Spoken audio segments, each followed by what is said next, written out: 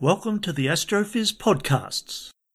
First of all, we would like to acknowledge Australia's first astronomers, the Aboriginal and Torres Strait Islander people, the traditional owners and custodians of the land we are on. This episode is produced on Yorta Yorta, Pangarang and Kaurna country. My name is Brendan O'Brien and today is Thursday the 1st of December. We always include a community service announcement asking you to wash your hands regularly, wear a mask if you can't socially distance effectively, and isolate as much as possible, and as soon as you can, to protect yourself and your community, get that COVID-19 vaccination as we work our way through this global crisis. We also ask you to influence your local politicians with the message that we need to change our energy policies to move to renewable energy to mitigate climate change. Each month we bring you 2 fabulous episodes. On the first of each month you'll get to hear Dr. Ian Astroblob Musgrave bring you his monthly Sky Guide, an astro treat for naked eye observers, telescopers and astrophotographers, and he always includes a tangent of astronomical wonder.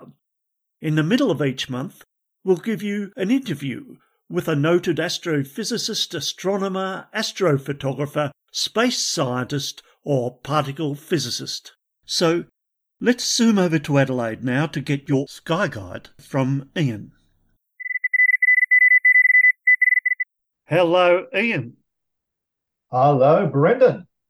Great to be speaking with you again, Ian, and I can't wait to hear what's up in the sky for the month of December. No worries, Brendan. December is going to be very interesting. This year we don't have a Christmas comet like we did last year, but we've got lots of exciting things that will keep us on our toes. Well, the month of December we will have all 5 of the bright planets gracing our evening skies. Although you'll probably have to be looking at just around about nautical twilight to see all 5 of them at the same time in roughly the middle of the month. So as always, I'm going to start with what's happening with the moon. So December the 1st is the first quarter moon. Then December the 8th is the full moon. This is an apogee mini-moon. It's not a very good apogee mini-moon. You get a better one in January the 8th. But still, if you've been taking photographs of the Perige's maxi-moons, it'd be very good to take an image of this moon and contrast it with the maxi-moons of earlier in the year. Last quarter is on December the 16th.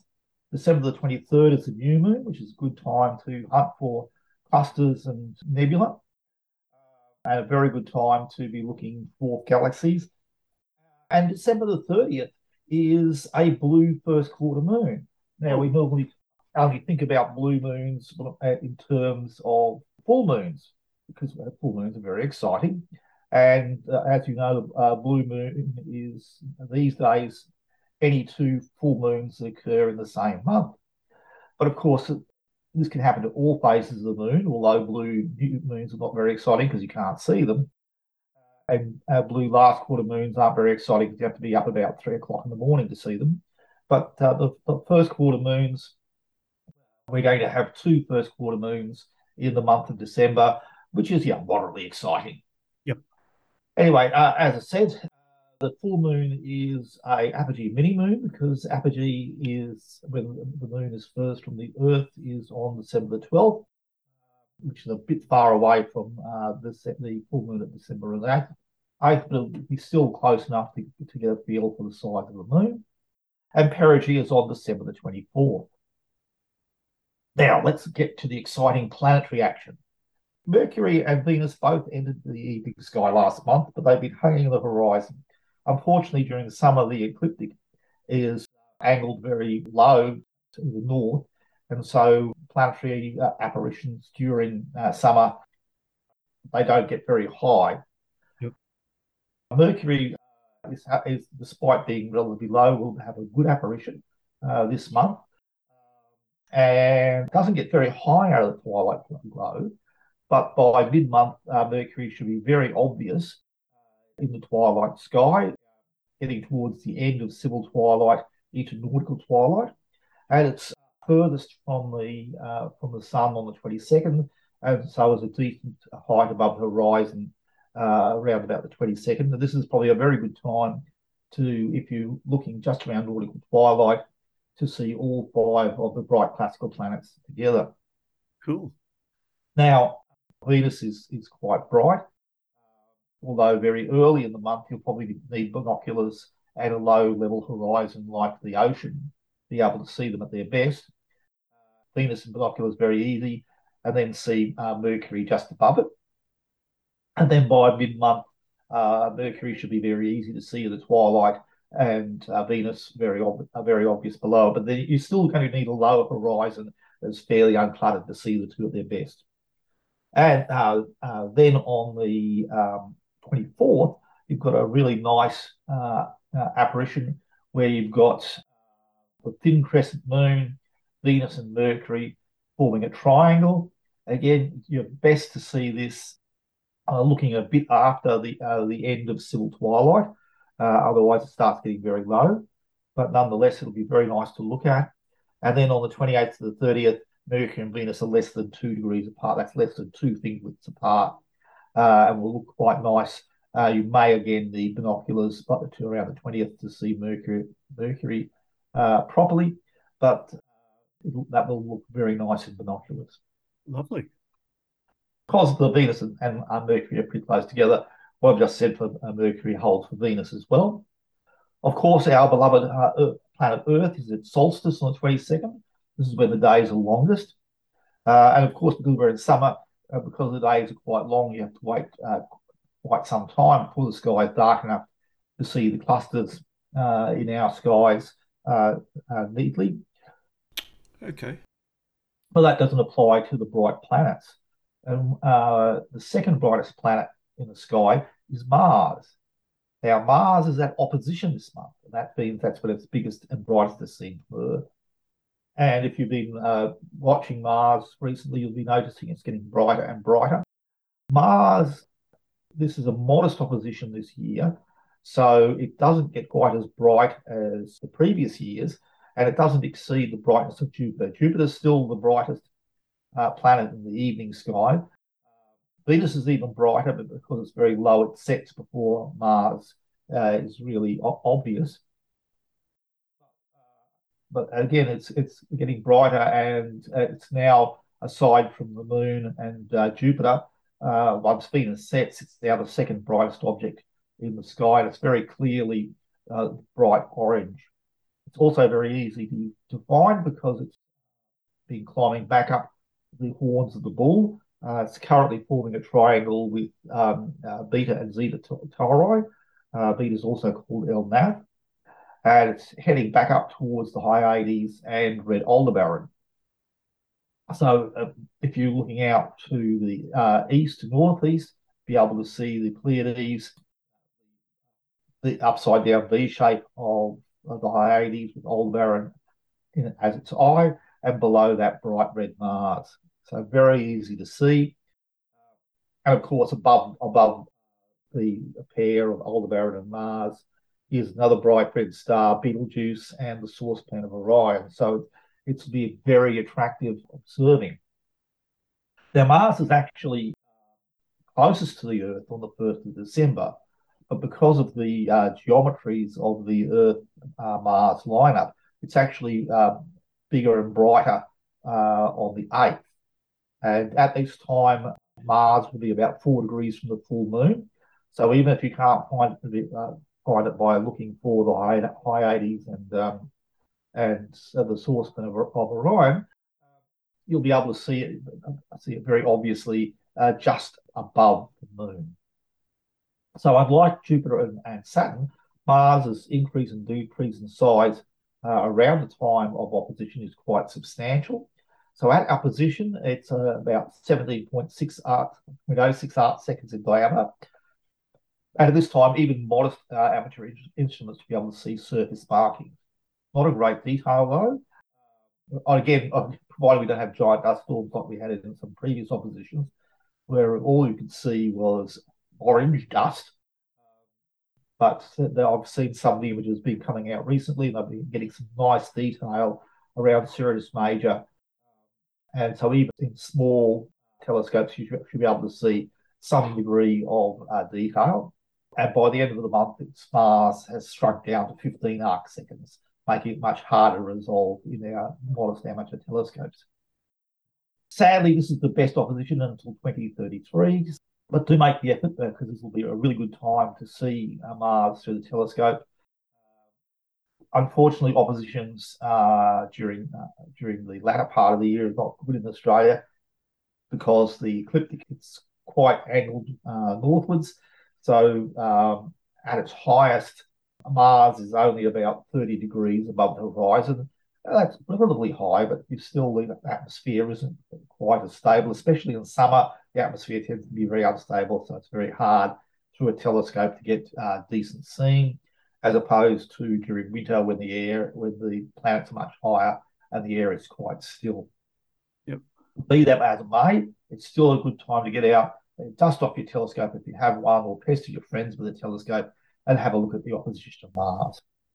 And for people in Southeast Australia, getting out there at this time of year also means, given that we've had such wet winter and spring, mosquitoes are everywhere at the moment. It's diabolical, Ian.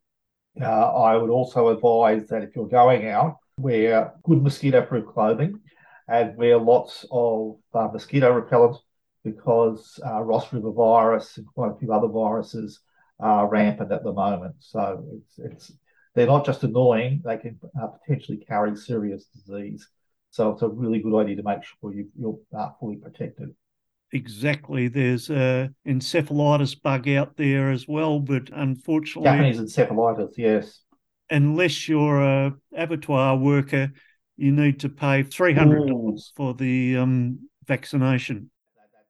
That's not good. Okay.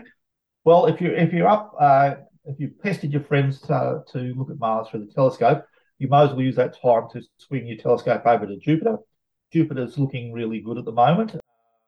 It's rising before the sky's fully dark, so when the sky becomes fully dark, you'll be able to see Jupiter quite nicely. It's now in the northwest, and it'll be sinking during the month, but it's still very good. You'll have to catch it in the early evening. Maybe if you're doing a telescope session, you can start off with Jupiter whilst still reasonably high, then swing over to Mars as it gets higher.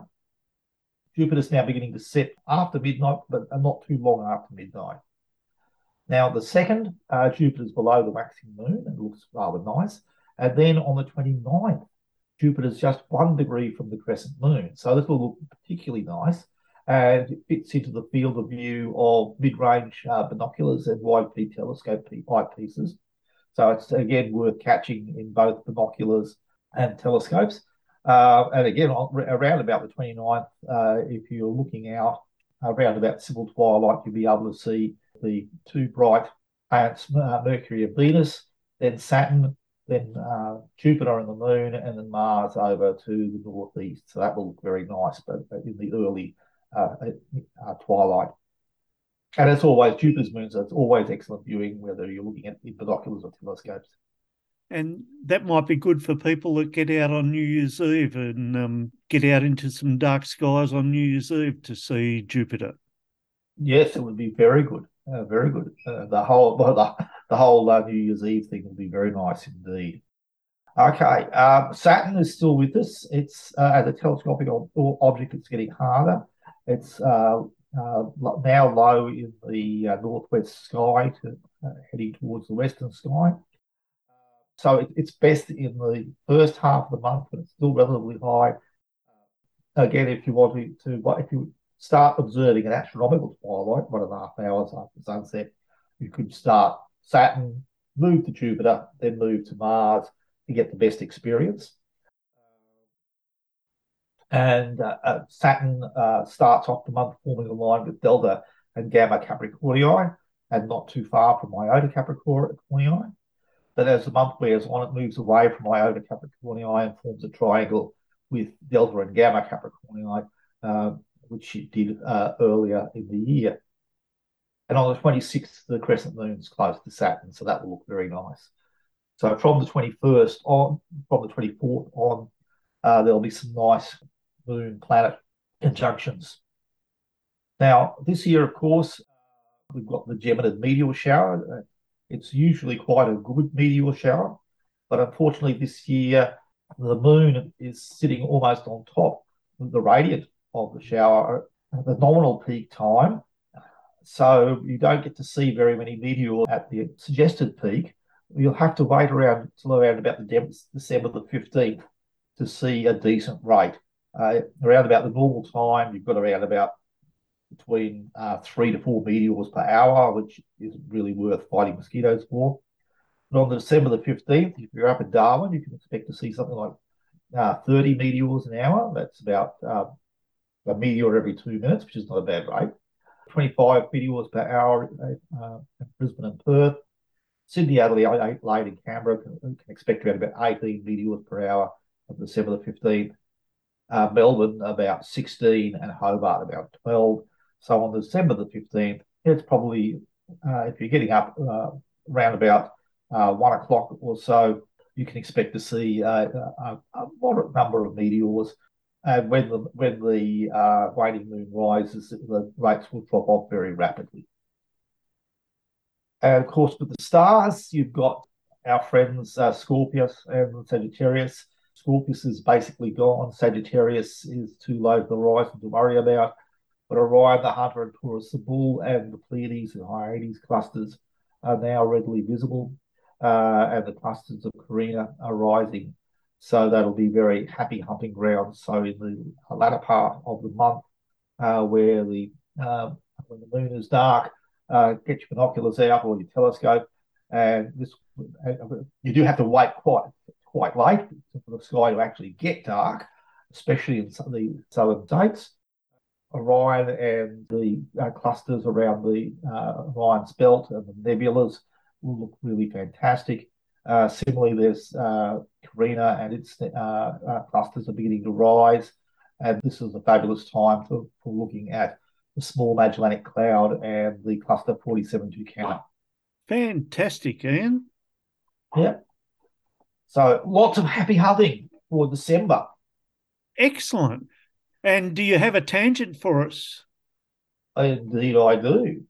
Only a short while ago, we were watching the SLS launch Artemis 1 to the moon, and we were all impressed by the sound and thunder there.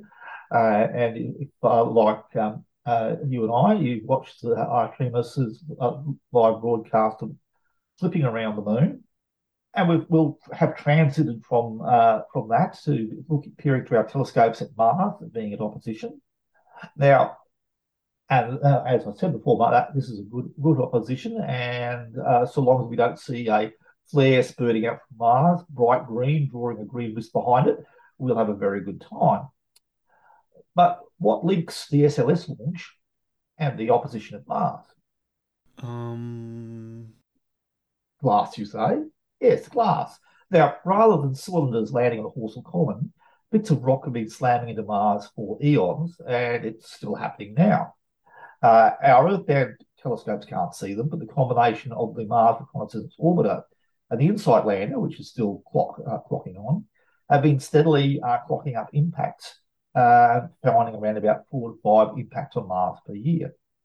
Now, this may not sound too exciting, but on the 24th of December last year, InSight recorded a record-breaking Mars quake magnitude 4. Now, this is kind of wimpy compared to some of the ones on Earth. Most people couldn't get out of bed for a magnitude 4 earthquake. But it's the largest Mars quakes they've ever measured. And it's thought that this was due to a roughly 12 to 37 metre object blasting into Mars. As a result, it excavated a crater that was 21 metres deep. Nice, but it also blasted out debris, including chunks of ice. And this is the MRO imagery shows these chunks of ice scattered everywhere. So it's obviously ice is still buried deep under Mars, and this has excavated these chunks of ice, some of the bits falling up to 40 kilometres away. Now, again, to say, okay, that's really nice. what's this got to do with glass? So impacts like this can form glass, both in the crater and in the debris. Now, blobs of molten material blasting through the atmosphere can form glass. And the impact itself, the heat and pressure of the impact in the glass within the crater. Now, scattered across Australia, and it's mostly Australia, there's other places, but Australia has some of the biggest fields, are tektites.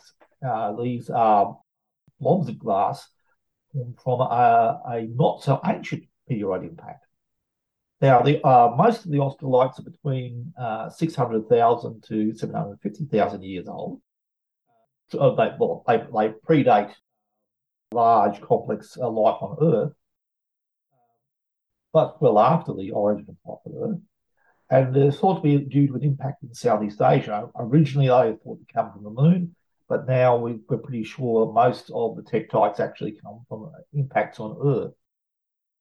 And they're quite interesting. You get what look like dumbbell blobs and what look like buttons. And each of these forms of glass represent different trajectories. So the dumbbell forms blobs of molten glass that haven't gone very high and are still cooling as they're falling towards Earth and spinning out to form the dumbbell or sometimes teardrop shapes. Blobs of glass that are blasted higher for more spherical shapes. And some of the button, what they think the button shape is, they've gone high enough to start cooling down and then forming almost spherical shapes. And then as they re-enter, the heat of re-entry forms them to melt on the outer edge, form these button-like flanges as they come back down again. And there's a large number of these fields are strewn over chunks of southeastern Australia, through the wheat fields of Western Australia, and through some bits of Victoria as well. Cool. So no sinister cylinders have reached us from Mars, but bits of Mars that have been blasted out by meteor impacts. In fact, not too much bigger than the ones that blasted out the chunks of ice that the MRO saw, have reached our planet. And some of these meteors are full of impact glass, generated by the impact melting the rock that was subsequently blasted to Earth. And these glasses are quite pretty, but they're also very informative because they trap some of the ancient gases of Mars. And some of these are relatively new, only being blasted out something like 10 million years ago. Oh. So again, you're saying, okay, that's really nice. We've got these Martian rocks blasted into space, landing on Earth, full of glass. What's that got to do with the SLS? Well, if a Martian had been sitting on Mars with the largest telescopes we have on Earth, on Mars, they wouldn't be able to see the SLS, even though it's this mighty, powerful rocket. And if you've watched the broadcast of its launch, incredibly awesome, going back to the days of the Saturn V launches.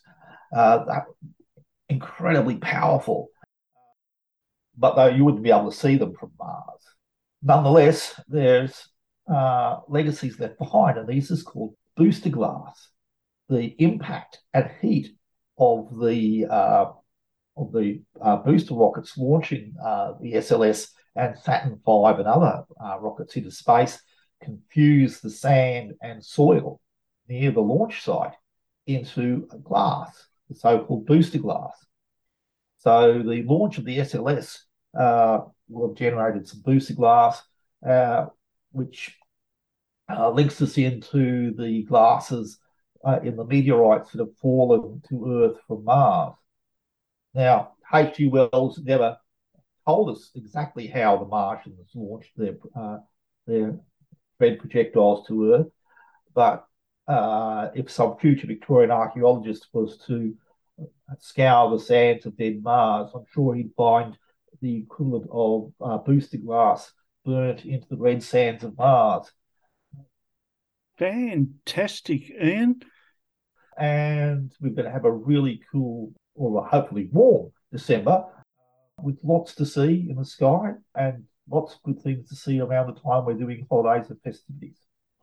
Well, thank you very much, Ian, Astroblog Musgrave. And remember, everyone, you can always find Ian's blog. So just look for Astroblog and you'll find it. Also, Southern Skywatch. Thank you very much, Ian. Have a fantastic holiday period and New Year. Okay, you too, mate. And I hope your telescope gets a bit of a workout this year. Oh, so much cloudy weather, Ian. I'm really looking forward to getting out there and having a really good look.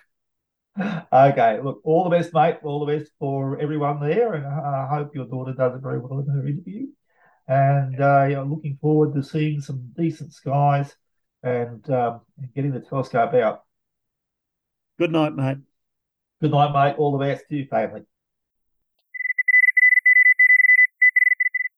And remember, Astrophiz is free, ad-free and unsponsored. And in 2 weeks, we have a wonderful interview for you when we'll be speaking again with an amazing researcher and astrophysicist, Dr. Manisha Caleb. We first had her on the show 5 years ago, in 2017, just before she submitted her thesis for her PhD. Since then, she's done a postdoc at Jodrell Bank, and now Manisha is back in Australia and is using the world's most powerful instruments to unlock the secrets of some of the most powerful and puzzling objects in our known universe. Yes, it's another FRB episode. You'll love Manisha and her work. Tune in 2 weeks, and till then, keep looking up. See you then. Radio Wave!